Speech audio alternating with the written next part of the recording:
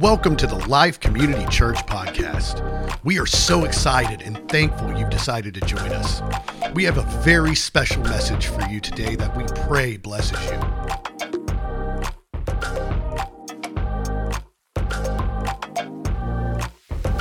Okay, so Lord's Prayer. So stand up and let's go through the Lord's Prayer again. Start with a little exercise this year. A little up, a little down, up, down, up, down. Okay. So, our Father in heaven, hallowed be your name.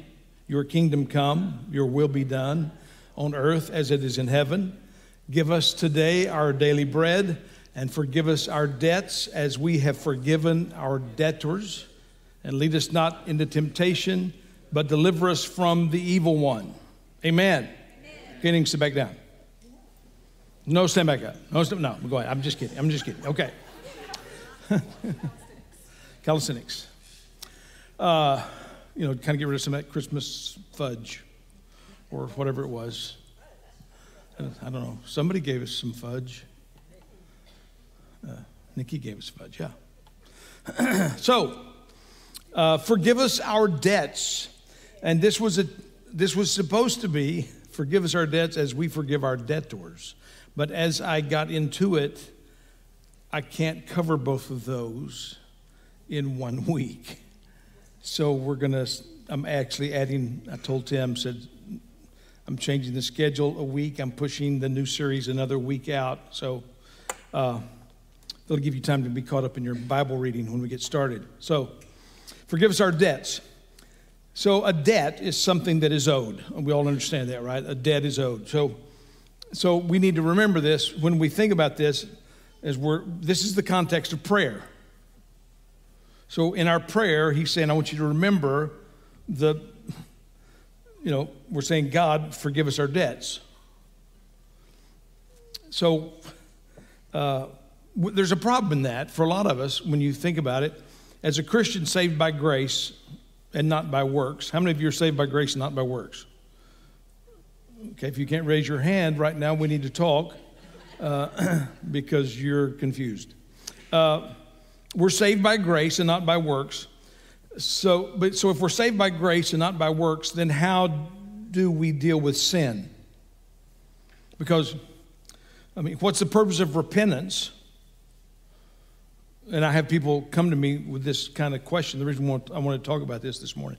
What's the reason for repentance if my account with God is clear? In other words, I don't have a debt with God. Jesus said, forgive us our debts. And I could, you could respond to him and say, but I don't have a debt because you paid it. Forgive us our debt. So what's the purpose of repentance if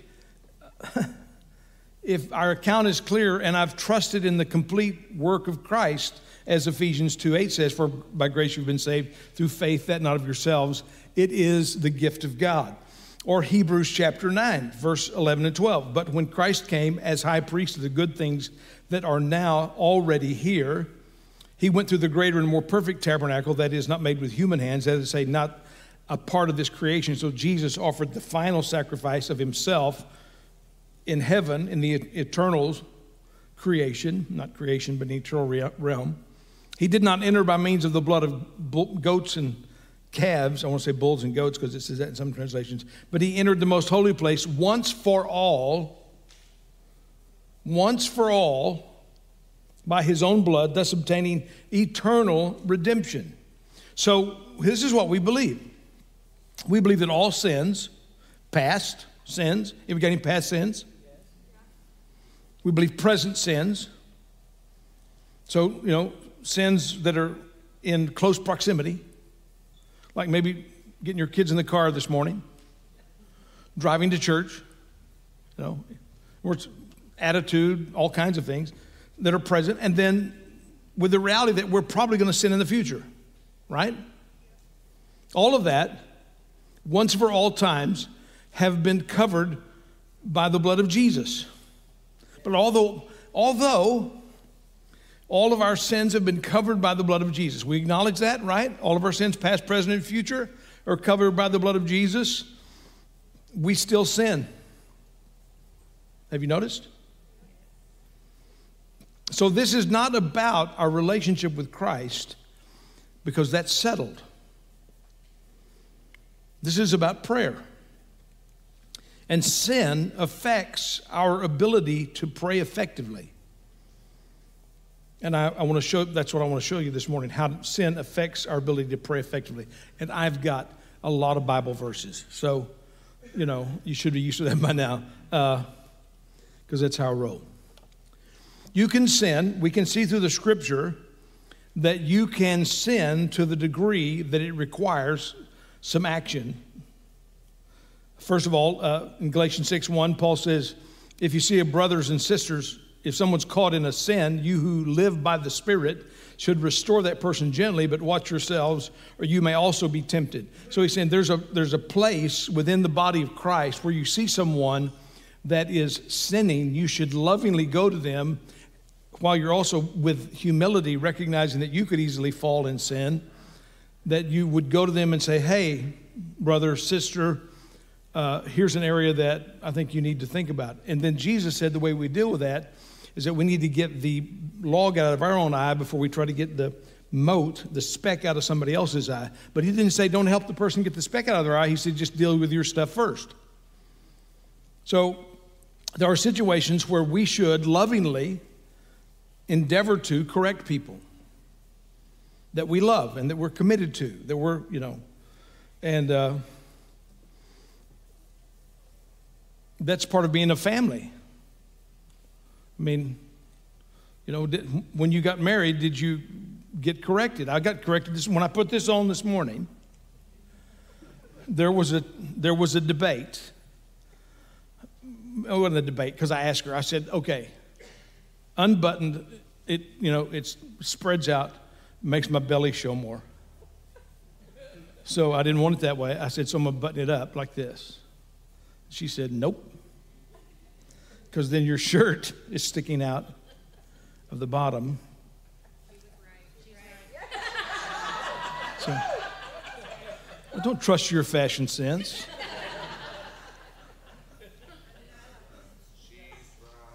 Okay. All right. Here we go. So, but isn't that the reality of family? But family, you love each other and you correct each other and you help each other. And the same is true as in the body of Christ and the family of God. When someone sins and they're hurting themselves and others, we should lovingly endeavor to gently correct them, right? And then Paul talks about I skipped one. Jesus calls for the whole Laodicean church to repent in the book of Revelation. He says, those whom I love, I rebuke and discipline, so be earnest and repent. And he is rebuking them for being lukewarm. He says, you're lukewarm and you need to repent and get back on the ball again, get with it. Then Paul calls for the whole Corinthian church to repent. This is the whole chapter that I'm going to read, so get ready. It's actually reported there's sexual immorality among you and of the kind that even pagans don't tolerate. A man sleeping with his father's wife. Are you proud? Shouldn't you rather have gone into mourning and have put out of your fellowship the man who has been doing this? For my part, even though I'm not physically present, I am with you in spirit, as one who is present with you in this way. I have already passed judgment in the name of our Lord Jesus Christ of the one who's been doing this. So when you are assembled and I am with you in spirit and the power of our Lord Jesus is present, hand this man over to Satan for the destruction of the flesh, so that his spirit may be saved on the day of the Lord. Your boasting is not good. Do you not know that a little yeast leavens the whole batch of dough? Get rid of the old yeast so that you may be a new unleavened batch, as you really are. For Christ, our Passover lamb, has been sacrificed. Therefore, let us keep the festival not with the old bread leavened with malice and wickedness, but with the unleavened bread of sincerity and truth. I wrote to you in my letter not to associate with sexually immoral people, not at all meaning the people of this world or who are immoral or the greedy and the swindlers or idolaters. In that case, you would have to leave this world. But now I'm writing to you that you may not associate with anyone who claims to be a brother or sister, but is sexually immoral or greedy, an idolater or a slanderer, a drunkard or a swindler. Don't even eat with such people. What business is it of mine to judge those outside the church? Good verse for us to remember all the time. Are you not to judge those inside? God will judge those outside. Expel the wicked person from among you. So Paul says to the Corinthians, listen, I want you to repent. And he's actually talking to the whole bunch. He said, you've got a man that needs to repent because he's having sex with his father's wife. He said, even the pagans don't tolerate that. So you need to rebuke him. And if he doesn't repent, you need to kick him out of the church. Paul says, I'm going to turn him over to Satan. In other words, I'm going to ask for the protection of the Lord to be removed so that he will, for a season, be in difficulty. And he does repent. We'll see later. He does repent. But then he's saying to the whole church, listen, you've been tolerant of this. You've been bragging about your tolerance. You shouldn't have been tolerant. This is not an area where you should be tolerant. You should not have been tolerant. So he's calling them repentance. So clearly there are places in Scripture, even for believers who are saved by grace through faith, that not of ourselves, it's a gift of God. Clearly there's a place for us for repentance. And so we're going to look and learn about repentance from a really great sinner, David, from the Old Testament. King David was a great sinner. Psalm 51:1, have mercy on me, O God, according to your unfailing love, according to your great compassion. Blot out my transgressions, wash away all my iniquity, cleanse me from sin. For I know my transgressions, and my sin is always before me. Against you and you only have I sinned and done what is evil in your sight, and you are right in your verdict and justified when you judge. Surely I was sinful at birth, sinful from the time my mother conceived me, yet you desired faithfulness even in the womb, and you taught me wisdom in that secret place. Cleanse me with hyssop, and I will be clean. Wash me, and I will be whiter than snow. Let me hear joy and gladness. Let the bones you have crushed rejoice. Hide your face from my sins and blot out all my iniquity.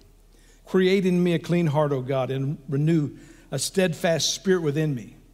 Do not cast me from your presence or take your Holy Spirit from me. Restore to me the joy of your salvation and grant me a willing spirit to sustain me. Then I will teach transgressors your ways so that sinners will be turned back to you. Now, the context of this psalm, Psalm 51, the occasion of this is that one night after David had become king, after Saul was dead and he had finally risen to prominence as king of Judah, he was on the roof of his house. He looked out across the rooftops in Jerusalem, and there was Bathsheba, the wife of Uriah the Hittite, taking a bath on the rooftop. And David seen her, lusted after her, and he sent for her. And instead of averting his eyes, possibly going into his 7 other wives and 10 concubines for the intimacy that he felt he needed in that moment, he sent for Bathsheba, took advantage of the power that he had over her as king, and essentially raped her. She became pregnant, and when he couldn't hide it, he had Uriah the Hittite, her husband, her noble husband, honorable husband, who had sacrificed and fought on David's behalf for years. He had her husband killed in battle to cover it up, and he thought he got away with it. And one day, Nathan, the prophet, shows up at his house, and he tells him a story. He said there were 2 men. David doesn't know it's a story. He thinks it's a real event. And he's going to act like king and make a judgment on this story. So Nathan said there were 2 men. There was a rich man and a poor man. He said, and the poor man had 1 lamb. And he loved that lamb, and he treated it like family. He raised it in his household. And it ate at his table. Said one day the rich man had guests. So he came and he took the poor man's lamb and fed it to his guests. And David, in anger, said, that man must die. And the prophet Nathan said, you are the man. You are that man. So in that moment, David repents because he's done a horrible thing. He's done multiple horrible things. And in his repentance, we learn some things about life change, about prayer, about overcoming life-changing sin and failures. So the first step is, in life-changing repentance, is that you have to get out of denial.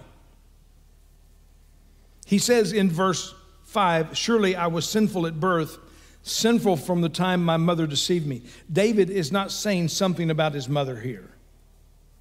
He's not saying something about sex being dirty or about the method of his conception. David is saying the element of sin is where I have always lived. He's saying, I have always been this way. I have been sinful from birth. Derek Kinder, in his commentary on this verse, said this crime of murder David sees was no freak accident, no freak event. It was in character, an extreme expression of the warped creature he had always been since he was born. In Psalm 18, David is writing a psalm about his victory over Saul. This is when, right after David has been able to overcome, Saul is dead, and so now David has ascended to the throne, and he writes this psalm, and the psalm is a good psalm, but I want you to notice something in Psalm 18, verses 20. The Lord has dealt with me according to my righteousness, according to the cleanness of my hands. He has rewarded me. For I've kept the ways of the Lord. I'm not guilty of turning from my God. All his laws are before me. I have not turned away from his decrees. I have been blameless before him, and I have kept myself from sin. The Lord has rewarded me according to my righteousness, according to the cleanness of my hands in his sight. Now, there's a great deal of denial in that. It's a belief that David is thinking in this moment. He's thinking in this moment. And we write Psalm 18. Because he had done good, he would always do good. And that he was the source of that goodness.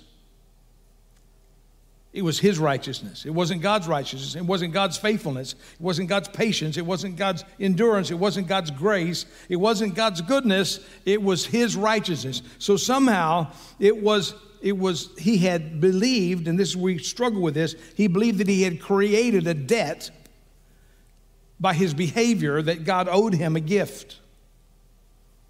I've been good. I mean, does God owe us for doing the right thing? I didn't lie to you, so now you owe me something. I didn't deceive you, now you owe me something. Look, I did the right. I know it's where our kids are. I cleaned my room, so now you owe me. But so it's that little seed of self-deception that is manifesting on the rooftop. It's that little seed of, I've done good, God, you owe me. Jesus said in Matthew 5:21, you've heard that it was said to the people long ago, you shall not murder, and anyone who murders will be subject to judgment. But I tell you that anyone who is angry with his brother or sister will be subject to judgment. Again, anyone who says to his brother or sister, Raka, is answerable to the court, and anyone who says, you fool, shall be danger in the fire of hell. Jesus is saying to us that there's very little space between hating someone, ridiculing someone, calling someone names, and murder. It just takes the right conditions. Amir Shamani is here today, and he's a captain in the Garland Police, and he would tell you that most murders are crimes of passion. I mean, so that same propensity to bully or make fun of the dorky kid or the fat kid or of anyone to get the approval of the group and to make others feel outside the group and feel to be less than you. In other words, to try to place ourselves above other people, to create us and them categories, we're in, they're out, to sell our soul to be accepted by the crowd is at the heart the same kind of selfishness that leads to murder. That's what Jesus is saying. The preservation of self and glorification of self can become murder in the right conditions. If you ask David at Psalm 18, would he ever have a failure like Bathsheba? He would have laughed in your face. But see, he had to get out of denial. Psalm 51 he says, I recognize I have a great capacity for sin, and I need a great Savior. As John Newton recognized, you are more wretched than you ever could have believed, but you are more loved than you could have possibly imagined. So you got to get out of denial. Secondly, you got to repent. You have to come clean. Psalm 51 says, wash away all my iniquity and cleanse me from sin, for I know my transgressions. My sin is always before me. Against you, and you only have I sinned and done evil what is in your sight. So you're right in the verdict and justified when you judge. Full confession of sin before God and others, if necessary. No blame shifting, no excuses, no rationalization, no minimization. David didn't do that in any of this Psalm 51. In 2 Corinthians 2, we see after they had rebuked the person, corrected them, the man who was having sex with his father's wife, he repented, and then they kept they kept pushing on him. They didn't accept him back into the church. And then Paul says, sufficient for such a one is the punishment which is inflicted by the majority, so that on the contrary, you should rather forgive and comfort him. Otherwise, such a one might be overwhelmed by excessive sorrow. He says, so, he's repented. He's come clean. So forgive him. 2 Corinthians 7, Paul is talking about how the church related to his rebuke of them. He says, yet now I'm happy, not because you were made sorry, but because your sorrow led you to repentance. For you became sorrowful as God intended, and so we were not harmed in any way by us. Godly sorrow brings repentance, and that leads to salvation and leaves no regret.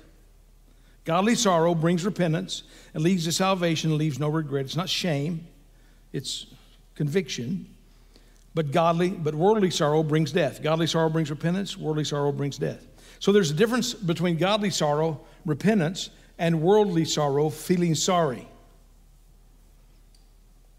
Saul, David's predecessor, always felt shame and sorrow every time he got caught sinning, but he didn't change. Being sorry has no benefit if there's no corresponding change in our beliefs and actions. Being sorry is often a way to control our accusers instead of truly changing and depending on God for strength. It's a way to stop the dialogue. I mean, how many times have in an argument, maybe someone who has really wronged you says, I told you I was sorry. Yeah, great. You just never acted like it. You told me I was sorry in hopes that would stop the repercussions, but it doesn't. Sorry is often a way to mitigate the consequences of being caught, to mitigate the shame and embarrassment of the moment. There are even tears and the appearance of remorse, but the true evidence of repentance and not sorrow is not covering your tracks. Think about this. David wrote Psalm 51 for them to sing and worship. He wrote this for everybody.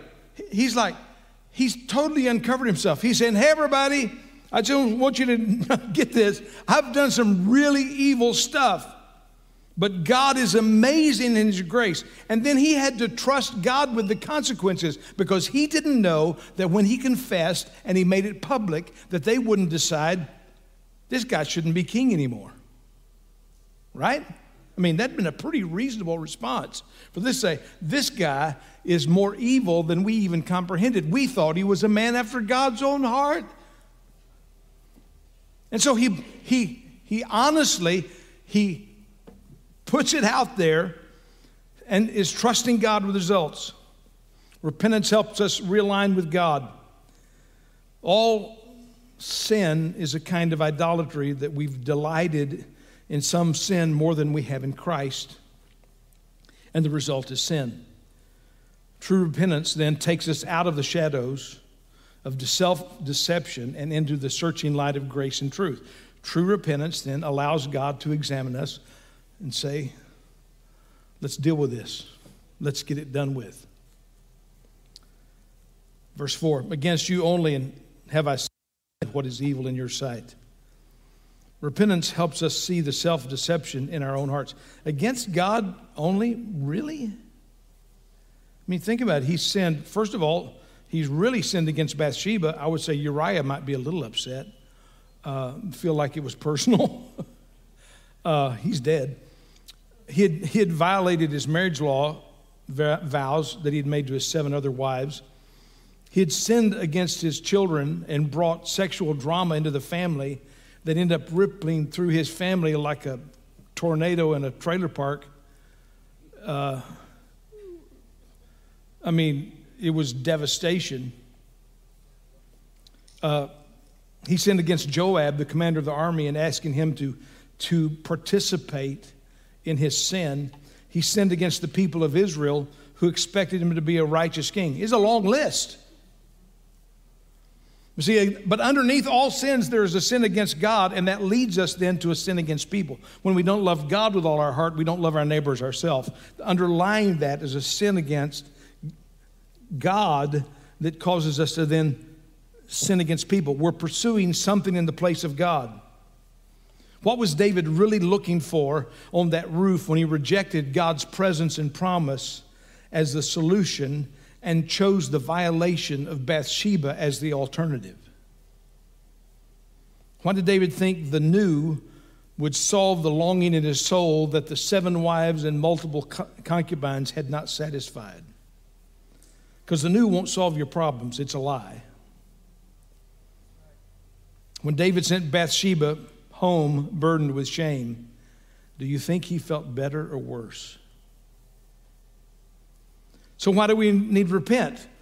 Why do we need to repent? It's forgiven. Remember, this is in the context of Jesus teaching us how to pray. So why do we need to repent? First of all, I know I'm out of time, but it's just us. Where are you going to go? You know, there's a cost to sin. There are consequences. Why do we not sin? Why do we want to deal with sin? It's covered by the blood of Jesus, but yet there are consequences. How many of you know there's consequences when you sin? I can speed through Garland, and Amir could stop me and give me a ticket.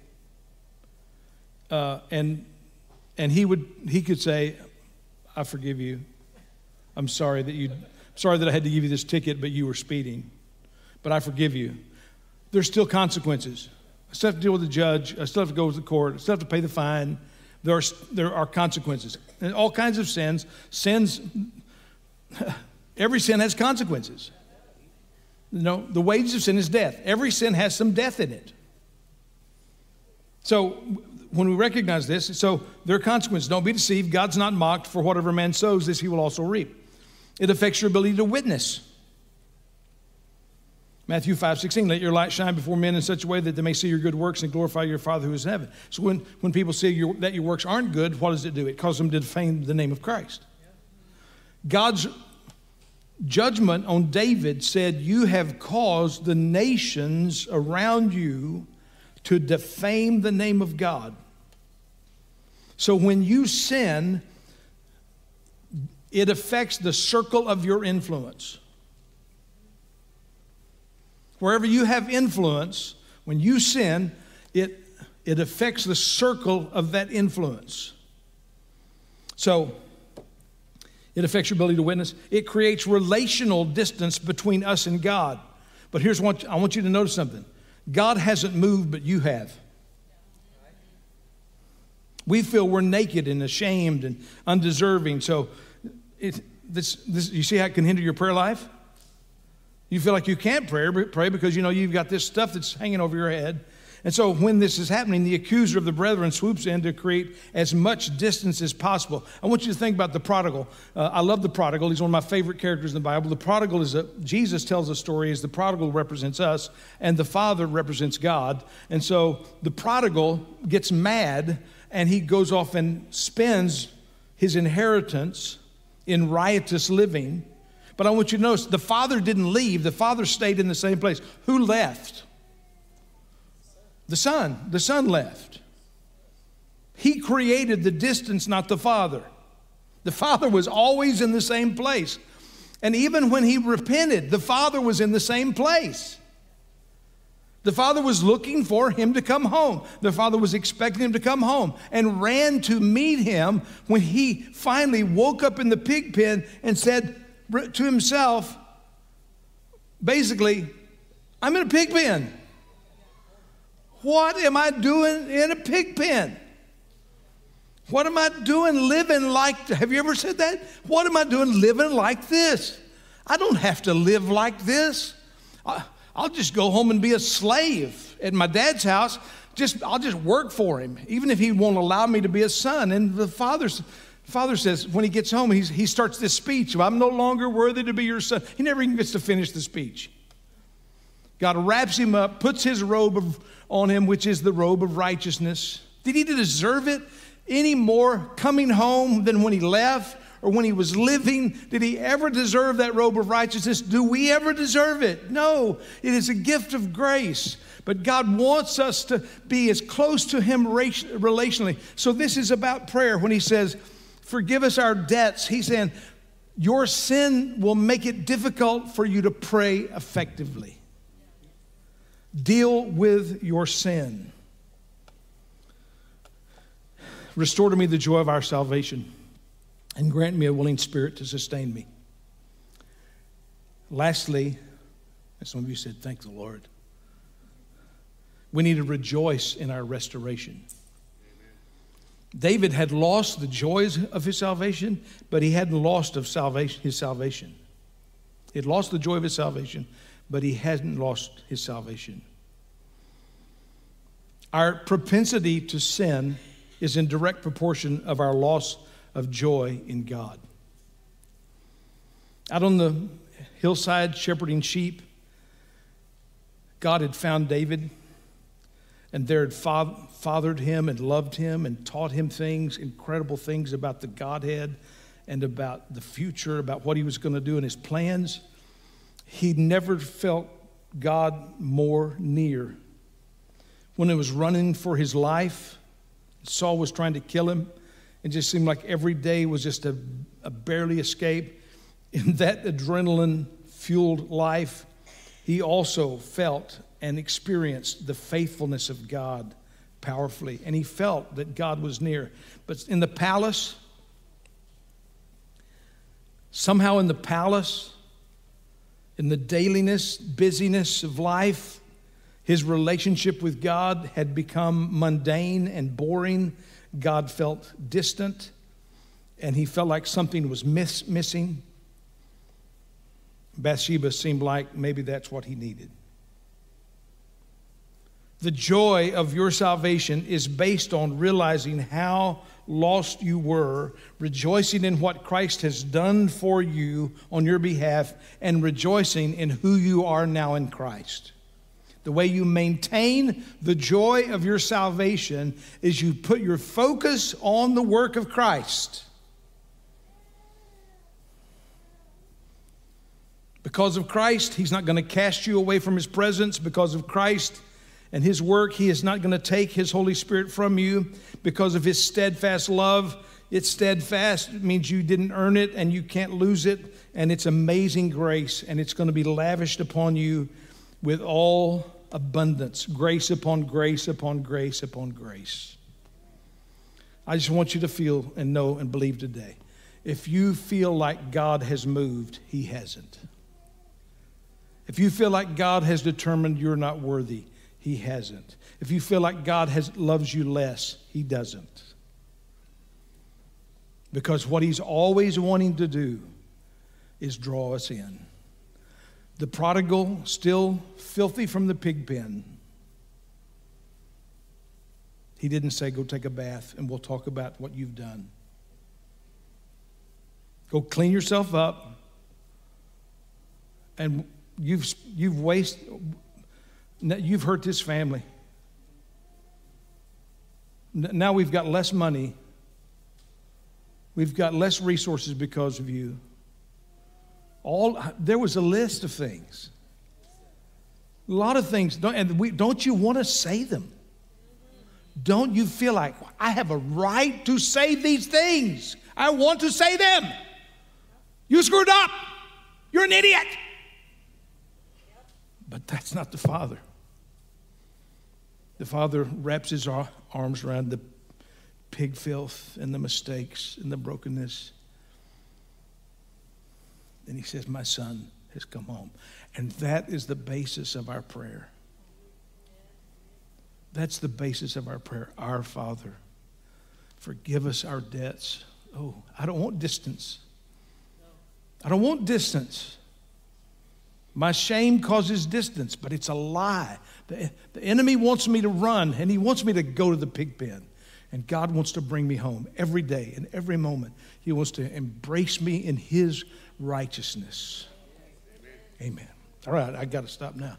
Okay, before we can start the second service. All right, let's stand. Thank you, Lord. Thank you, Lord. If you feel today a distance that God is not as near as he has been in your past, that there were better days behind in your relationship with God when you felt him near and you felt him close, but now you feel distant, I want to tell you that God wants to draw you nearer today than you've ever been. He wants you to continually grow in that, to where you feel the joy and know the joy of your salvation. God hasn't moved, but he's not going to punish you because you have. He wants to bring you home. What God did all of this because he loves you and he wants a relationship with you. So, Father, everyone in here that's feeling a sense of distance, I pray that you would restore in them the joy of their salvation. They will remember how you saved them. They will remember what you did and what you gave up, and will remember who we are now because of what you have done. And we ask it in Jesus' name. Amen. Amen. I love you. Thank you for being patient. This has been the Life Community Church podcast. Thank you for listening.